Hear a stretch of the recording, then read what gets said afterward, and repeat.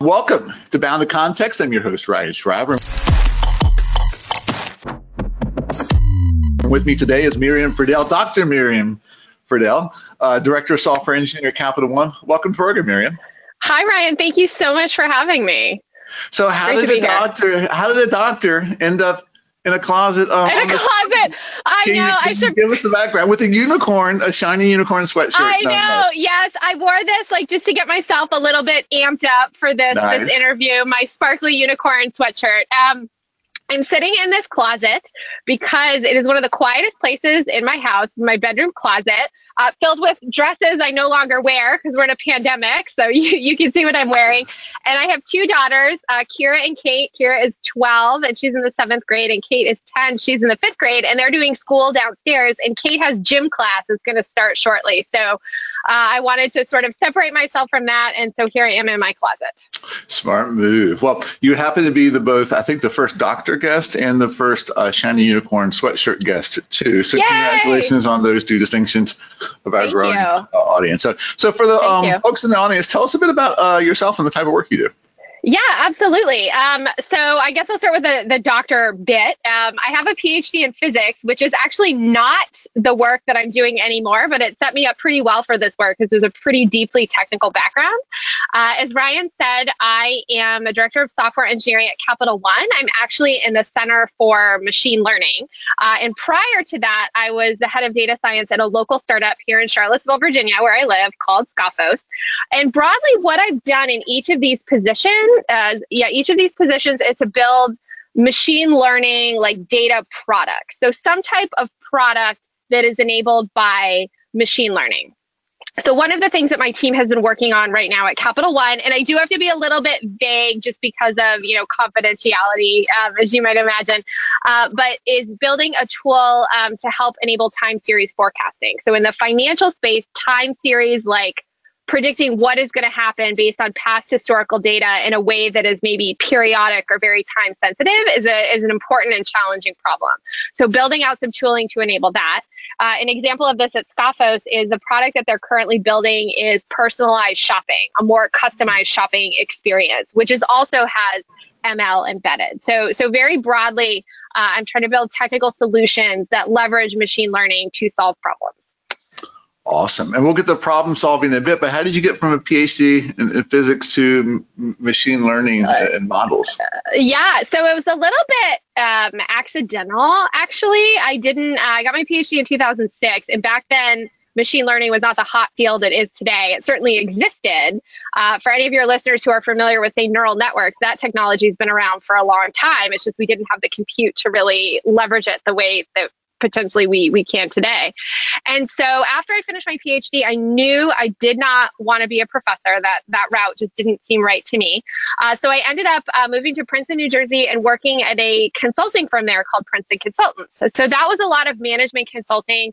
And it was also my first introduction to writing software properly, right? In grad school, it was, I have this math, I need to translate it to working code, and the math has to be right. That's priority number one. When you're building software that people are going to use, the considerations are very different. So that's what I did when I was in Princeton. A lot of client-facing work, a lot of learning how to write software engineering, do software engineering properly, version control, code reviews, all of that stuff. Then from there, moved to Toronto, where I worked in a neuroimaging lab. So that's where I started writing in Python and doing a lot of statistical analysis. It was kind of like a postdoc. Like a super postdoc, my boss called me once, which was a nice compliment. That was when my kids were really little. So working in an academic lab gave me the flexibility, less stress. And then when I moved to Charlottesville in 2014, I guess it was, that's when I really started getting into data science, machine learning. It felt like a good match for my technical math skills, but at the same time, software engineering and kind of sitting right on the edge of those. And so I started off at a consultancy here called Elder Research. Worked there for a while, went on to lead the team before I made the jump to Scophos and then to Capital One. So it was really, I've had a very technical journey, but it's been a little bit meandering. I didn't set out to end up in machine learning. It just sort of happened. That's awesome. And so when you go in, you mentioned problem solving early on. This whole program is about different approaches and different walk us through sort of the Miriam approach when you get engaged to sort of solve a problem. Walk us through kind of how you go about doing that. Yeah, so that's a great question. And I think I was thinking about this, right? Spoiler alert for the audience. I did get some of the questions in advance to think about them. And I was thinking about the types of problems I started off solving in grad school when I was starting as a software engineer working in the neuroimaging lab. They were very highly technical problems. And now most of the problems I have, since I have a team of people that report to me and do all the technical stuff, are more strategic. And so I was thinking about the similarities and differences between solving those two types of problems. So for technical problems, it's interesting. My approach has really evolved. So as a physicist, you're used to solving everything from first principles, right? I'm going to derive it. I'm going to think about the physics. I'm going to start writing down all these equations and I'm going to figure it out. And it's a very valuable way to think about things, but it can also be very time consuming, right? I would do a lot of research and a lot of reading and a lot of digging before I actually started solving anything. And I don't always have the luxury of that time anymore when I do get to solve technical problems. And so now what I tend to do is I try to research and understand, right? But also quickly get to a prototyping stage. So maybe I'm writing a little bit of code to test something out, or I'm exploring some data, right? I kind of want to get into it, this sort of like test and learn and quickly iterate approach. So when it comes to, technical problem solving, that is sort of where I started and where I have gotten to. And we can definitely unpack that a little bit. And then strategically, a lot of it is starting with, are we even asking the right question? And you need to do that technically as well, but certainly in my experience, like the technical problems by the time I had gotten to them were more well formulated. And now strategic, it's almost like there's not one answer. There's not always one answer for technical problems either, but it's even like, do I have the right information? Am I asking the right questions? Am I talking to the right people? So much of my job right now is just connecting with different stakeholders across the Center for Machine Learning and across Capital One, understanding their needs, and then figuring out, are we building the right technology to solve them? So really, it's a very complementary approach, but it's sort of different, I guess, if that makes sense. No, it does. And on the strategic bit, like, how do you go about sort of getting, meeting people and pulling in and creating that synthesis and sort of figuring out, have to talk about there's building the right thing and building the thing right. You need to yes. Right. And as you're like my career, although I don't have a PhD, and that I learned early on how to focus on the engineering and doing that, and only later realized, like, why are we even doing what we're doing, and sort of that lens to it. How do you approach that more strategic realm of aligning stakeholders and figuring out the problems you're going to focus on, and things like, do you use outcomes in line? Like, how do you get folks essentially in alignment around what you're going to do before you get into sort of the prototyping and sort of the technical bit? Yeah, that's a great question. And sometimes it's sort of like a test and learn process here too. So you talked about outcomes. One of the things we're working on right now in C4ML is our objectives and key results, our OKRs for 2021. So part of it is understanding strategically, how do we fit into Capital One's overall goals, our mission to change banking for good?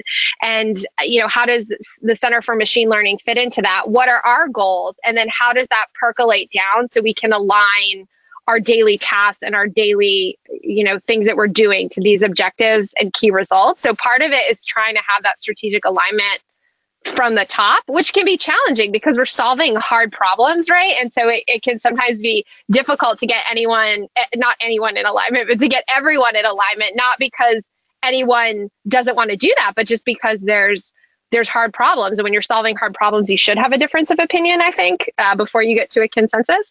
So I think part of it is understanding that. And then I think one of the things which is challenging, which I've been working on, is bridging the gap between technical practitioners, like people who are using the tools, people who are building the tools, and then the executives who are responsible in some ways for really driving the strategic vision and making sure that there's not a lot of disconnects. And sometimes there are. I've seen this in every organization. I saw it when I was consulting, at Scoffos, talking to customers and potential customers, and here at Capital One, just because you're thinking in different planes. Like, I think of it as going up and down a ladder. Like, when I'm highly technical and I'm in the code and I'm solving something, it's a different headspace than when I'm thinking about, like, how do I change banking for good and how does machine learning help enable that? So a lot of what I do is just asking questions, trying to connect those dots, trying to just get the right people in the room because there's so many people. Capital One is a huge organization. And so just making sure that you have the right stakeholders at the table and listening, which sounds so obvious, but just like listening to people and hearing what they have to say and really trying to tease out, this is what they're saying. Am I getting the information I need from them to build the product that they're going to use and is going to help them? So. Yeah, and how much of your job satisfaction is that going up and down the ladder a lot? It seems like you really like to go in low level and do that sort of stuff, probably to get your kicks. I mean, I still write some software on the side, mostly just because I don't get to write in my day job. It scratches that itch if you've ever sort of gotten into there. But then it sounds like you spend with your role a good bit more on the strategy stuff. How do you manage to balance your time? And do you have a certain way for balancing your time? It's between those two sort of poles. Oh, that's a great question. And I am not, to be totally transparent, always the best at balancing my time. I tend to, because you're right, like it's sort of fun at this point since I'm not so hands-on technical to have a little side project or one thing we have at Capital One in the tech organization, which C4ML is part of, is Invest in Yourself days. So it's like one Friday a month. We get to work on sort of whatever we want, right? And we have a new managing vice president who's really encouraged us to take some time, right? Block 4 hours a week of a continuous chunk, like for your own learning and growth. And I love that, right? Like, I think that is so awesome. But to be honest with you, having just started 6 months ago in a remote environment, right? So much of my time has been getting to know my team, getting to know the other leaders in the organization, other stakeholders. And I think that, so even though I don't get to scratch that technical itch, it's actually really satisfying when I can make a decision or I can provide some guidance to unblock people so then they can go get work done. I often talk about my job as being someone who gathers and disseminates information so other people can be productive. And so that can also be really satisfying. But, sometimes it does involve like a lot of meetings and a lot of talking. And so it's nice to take a break sometimes and just, go read some technical articles or try to, spin up a Jupyter notebook and write some code just to kind of, as you said, scratch that itch. Yeah, I tend to live vicariously through my engineers and a little bit designers these days. To a bit your point, it's like, okay, I can be a little involved, but they get to do a lot of sort of the more of the fun work I used to do. Yeah, for sure. Well, talk to us a little bit about, you've been involved in what's now machine learning for a bit, and you've seen it evolve from the companies you've been involved, and now you're obviously at a large organization who's invested a lot in ML for different things. What are some of those sort of projects maybe that you're thinking about applying ML or that would maybe not be second nature to some folks? I think a lot of us who work in the recommendation engines and these sort of things are a very natural kind of fit for ML. Is there anything you can share without divulging details or any ideas you guys are thinking on that aren't necessarily what we would kind of think about traditionally ML, but and maybe just not Capital One, you've seen uses for machine learning outside of areas, and you think that's going to be an area we're going to get into more? Yeah, that's a great question. I think for Capital One, the things that come to top of mind, I'm actually not sure I can necessarily talk about. But one thing I will touch on is I did talk about the time series forecasting and doing that, which can be both classical, traditional statistics or more machine learning approaches, right? They're very complementary. They both work. I can say that one thing that is not sort of ubiquitous everywhere, but it's definitely you can use it in a lot of situations is natural language processing. So using some kind of, techniques there to analyze, transcripts or to analyze, internet forums, right? There's language everywhere, right? And there's all kinds of rich information there that you can use machine learning for. So that, I don't know if that's counterintuitive to people. Capital One is a financial organization, it's a tech organization, but we are doing some natural language processing there to unpack some things.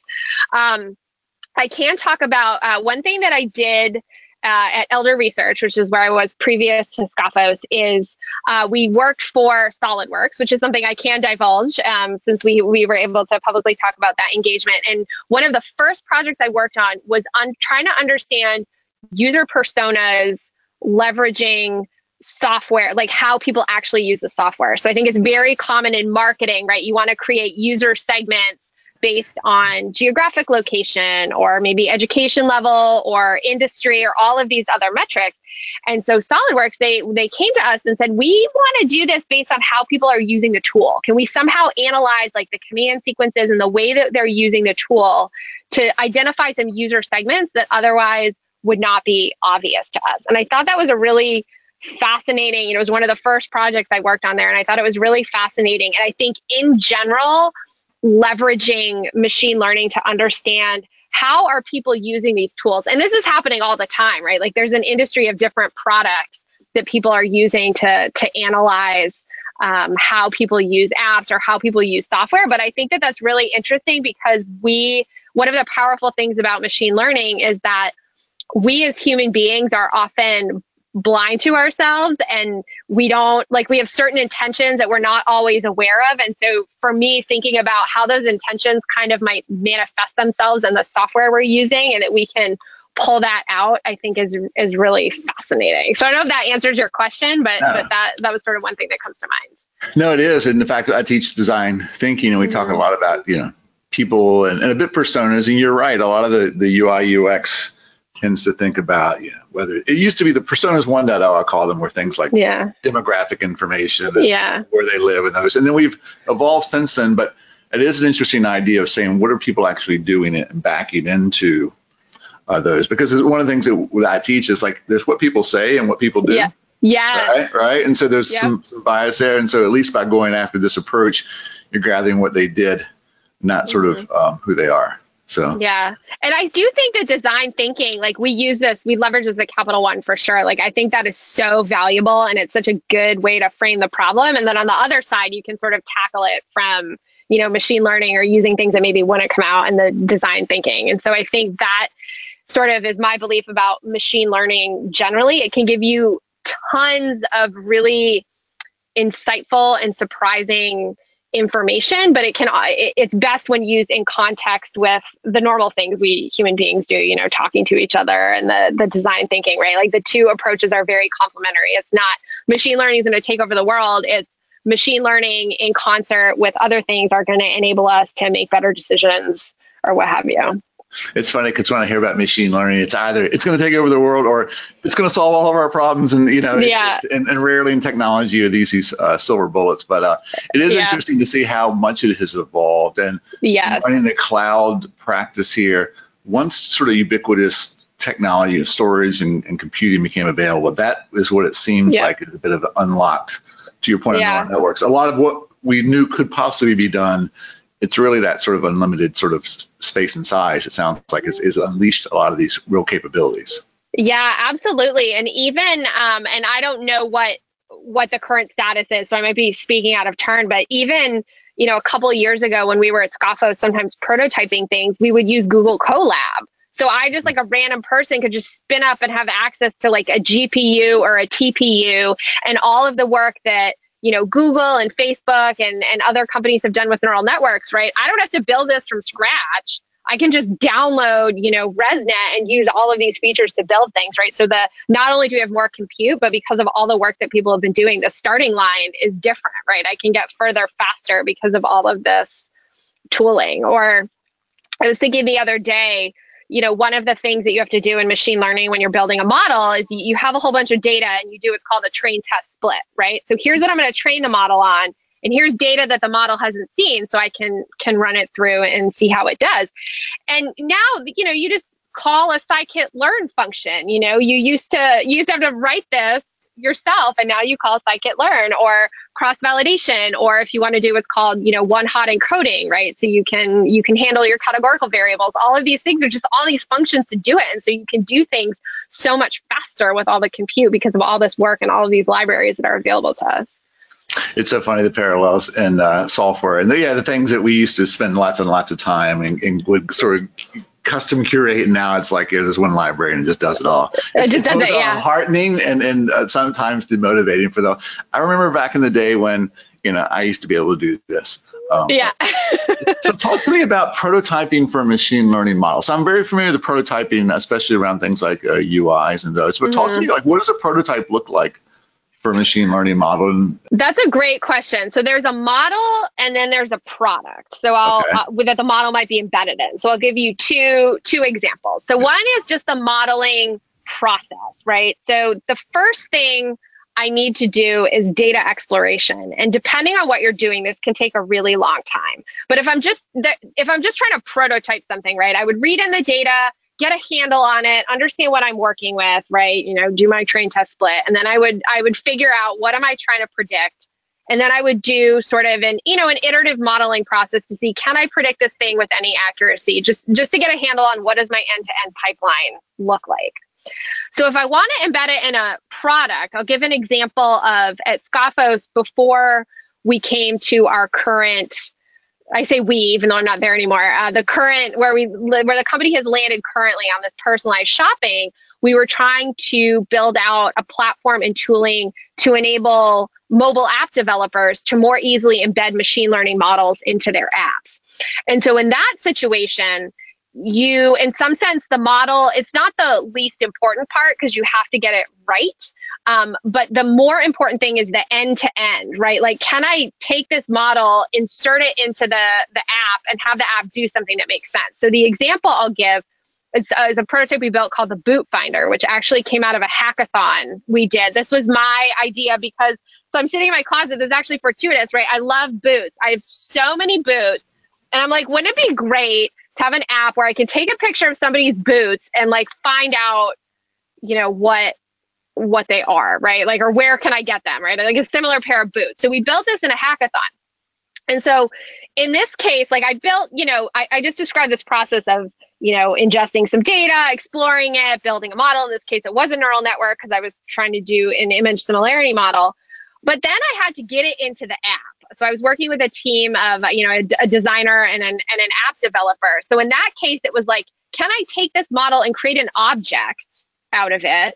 And can I put it in, like, Core ML, for example, is what the standard for Apple. Can I get this into the app? And can I make sure that it works, right? So when I take the picture, the model actually like identifies the boot as something. So in that case, even if the model is garbage, like I always tell people, it's better to go end to end first, because then once you have a format that fits into the app and it's doing what you need it to do, then you can go back and say, okay, I'm going to include more data. I'm going to tweak this model to make it even better. And so that's sort of how, like, when I think about prototyping, to your question about how do you prototype and get to something quickly, there's the modeling aspect, but then there's also the, like, what am I going to actually do with this model object? Because it's one thing to just run it in a Jupyter notebook or run it on your desktop and your Python code spits out an answer. But then it's quite another thing to say, okay, I want to have this in an app and someone's going to use it and it's going to give them the information that they need. Does that make sense? Oh, completely. I mean, okay. We have terms like what they're called spike or thin stripe functionality, where essentially it's get that full thing working kind of end to end and then iterate over time, but first focus on kind of end to end, work out the integration and the use cases and stuff too. So very similar. So let me ask you, in your sort of career and journey, who have been some of the influences along the way? Oh man, that's a great question. And so I'll give some answers, some of which might surprise you because they're not technical. So one is, so I mentioned I have a PhD in physics, and in some sense where that came from, which really the PhD, even though I'm not doing physics anymore, just the ability to like hack through all of this complex math and to think about a problem from first principles and not get deterred when things are hard, like that has really served me well in my career, even though I'm not doing any physics anymore at all. But where that came from was the summer between my junior and senior year of high school. So this is now like a really long time ago. I went to a summer program. I grew up in New Hampshire. And there's a private school there called St. Paul's School. And I did not go to St. Paul's. I went to public school. But every summer they had a program for public school students to go and stay at St. Paul's and learn something. You take one subject. And so I took physics. And so for most of it was, standard like F equals ma, Newton's laws. There was some fluid dynamics. But the very last week of the program, we come into class and the teacher, his name was Robert Bradley, he had written all of these equations on the board. And they were some of the equations of like, Schrödinger's wave equation, the Heisenberg uncertainty principle, all of these like sort of canonical equations in quantum physics. And I was like, what is this? Like, I need to know what this is. And none of us had taken calculus yet, so we didn't know. But the way he framed the problems of quantum physics and the way he sort of like hooked me is I was like, I need to know what this is. Like, I need to go major in physics because I need to know what this is. And so I did. And interestingly, you don't even usually take quantum mechanics until your third year of college or junior year, because you have to get through all the prerequisites and all of the mathematics. And I was just very stubborn. I'm like, I need to know what this is. And I loved it. Like, when I finally got into it, I thought it was the most fascinating thing ever. And so I was like, I'm going to go get a PhD in this, right? Like, I want to learn more. It seems really hard. I want to do this hard thing. And so, he probably doesn't know that sort of moment or that week had such a profound impact on the trajectory of my life. And I didn't know it at the time either, right? But when you look back, so he's one person. Another person who really had an impact on me was when I was at Princeton Consultants. I worked with a software engineer named J.R. Scally, and he was a brilliant software engineer, but he also had this rare ability to be able to articulate concepts really clearly. So I was new to the world of relational databases and object-oriented programming and C++, right? Like, I was a self-taught physicist, which you end up writing kind of a lot of bad code sometimes. I think that's different now, but back when I did it, right? Like, I wasn't using version control. It was a mess. And he really, just such an excellent teacher, just a kind person, and the way he thought about software engineering and just the way that he was so generous with his time and just engaging, not just with me, but with everybody else, right? That really, that left an impact on me, right? And I think, just a smart, genuine, like, very good software engineer. And another person who I'll say who's more recently had a pretty profound impact on my thinking is not anyone technical. It's a woman named Glennon Doyle. She's actually married to soccer star Abby Wambach. And she wrote a book recently called Untamed. And it's just about being like kind of throwing away like society's perceptions of what should and shouldn't be, and just being really authentic to yourself. Even, the truth can kind of be messy and uncomfortable sometimes, but just being like very authentic. And she has a way of just articulating, like, owning her own mistakes, but just being so comfortable in her own skin and the way she just like reaches out to people. And so that book, particularly in the pandemic, it just came, I want to say it came out about a year ago, and I read it early in the pandemic. And she's just a phenomenal writer. So she influences me. So those are three that I can sort of think of off the top of my head. Awesome. And out of curiosity, are you more of an introvert or an extrovert by nature?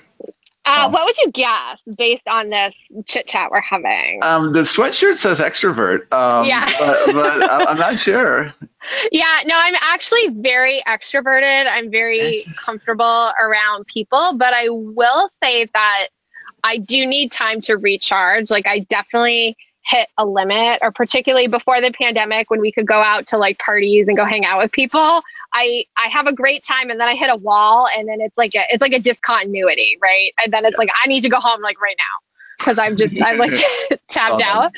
Yeah. So I'm definitely very extroverted, although I have come to believe that most of us are some combination of introvert and extrovert, right? We're ambiverts, I guess, or there's like a spectrum, but I'm definitely more on the extroverted side of the spectrum for sure.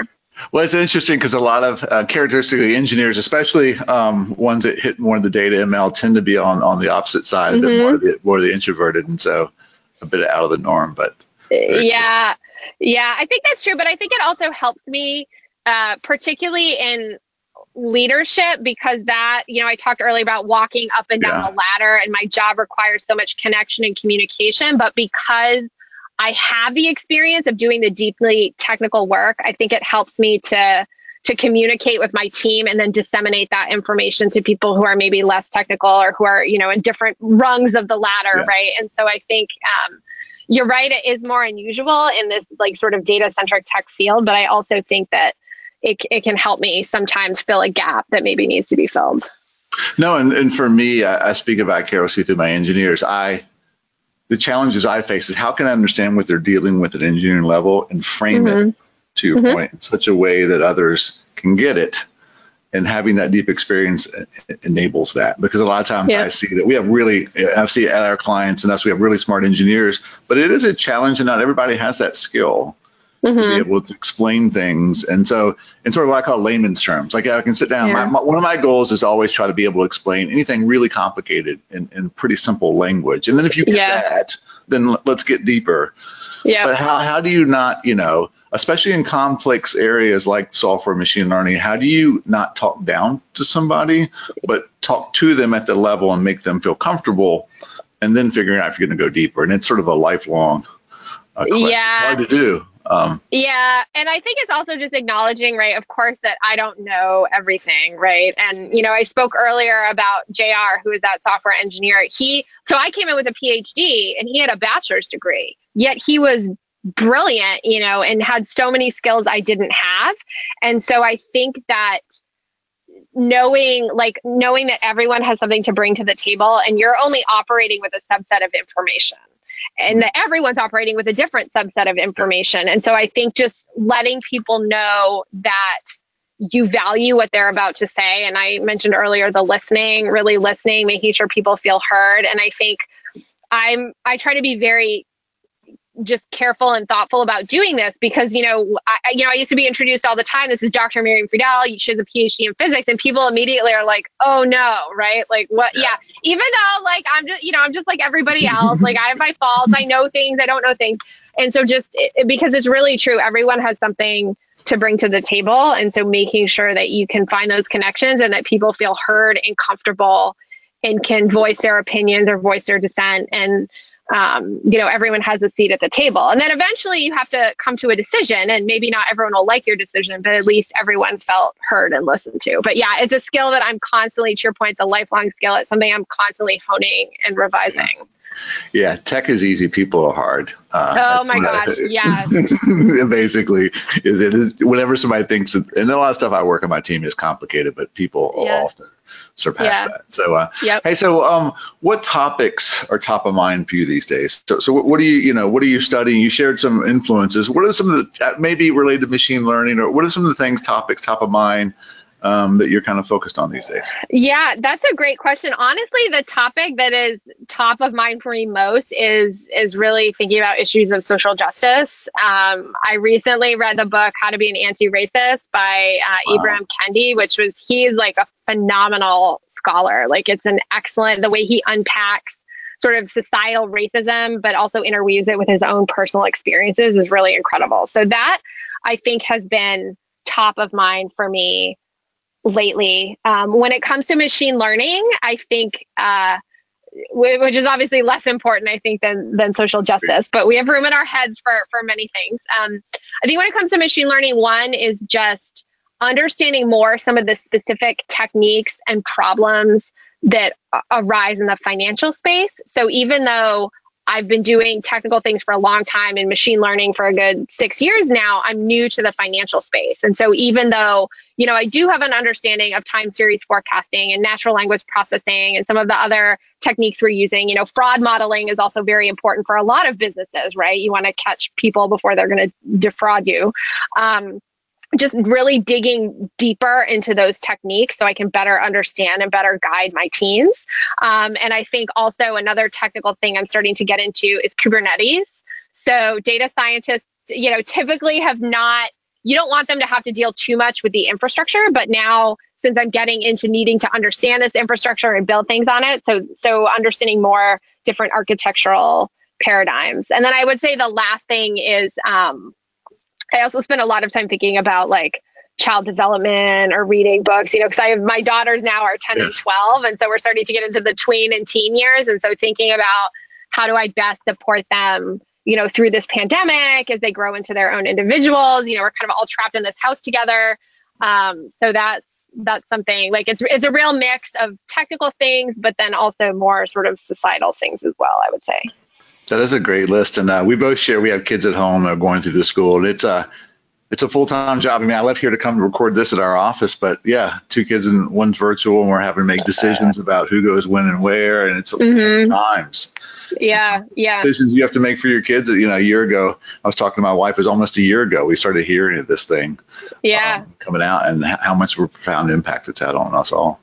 Yeah, it's definitely challenging. And I will say I feel very grateful, right? My kid's dad and I were not together, but he and I are very much on the same page about all this stuff. We have very open communication, right? We're in a good schedule. And so even though I'm sort of home by myself with them, which is both good and bad, like I also feel very lucky to have a co-parent who I'm on the same page with about all this stuff, because it's really hard. Like, it's just, there's no matter what situation you're in, or, you know, and I'm very lucky, right? Like, I can sit here in my closet and do this interview. I can work from home, right? Like, I can pay the mortgage, but it's even within that, there's still so much challenge. And so it's definitely a lot of hard decisions. And I feel pretty grateful that I have a co-parent that can help, you know, we can work together. Yeah, that is important. I can't imagine that. So, well, let me ask you one last question out loud.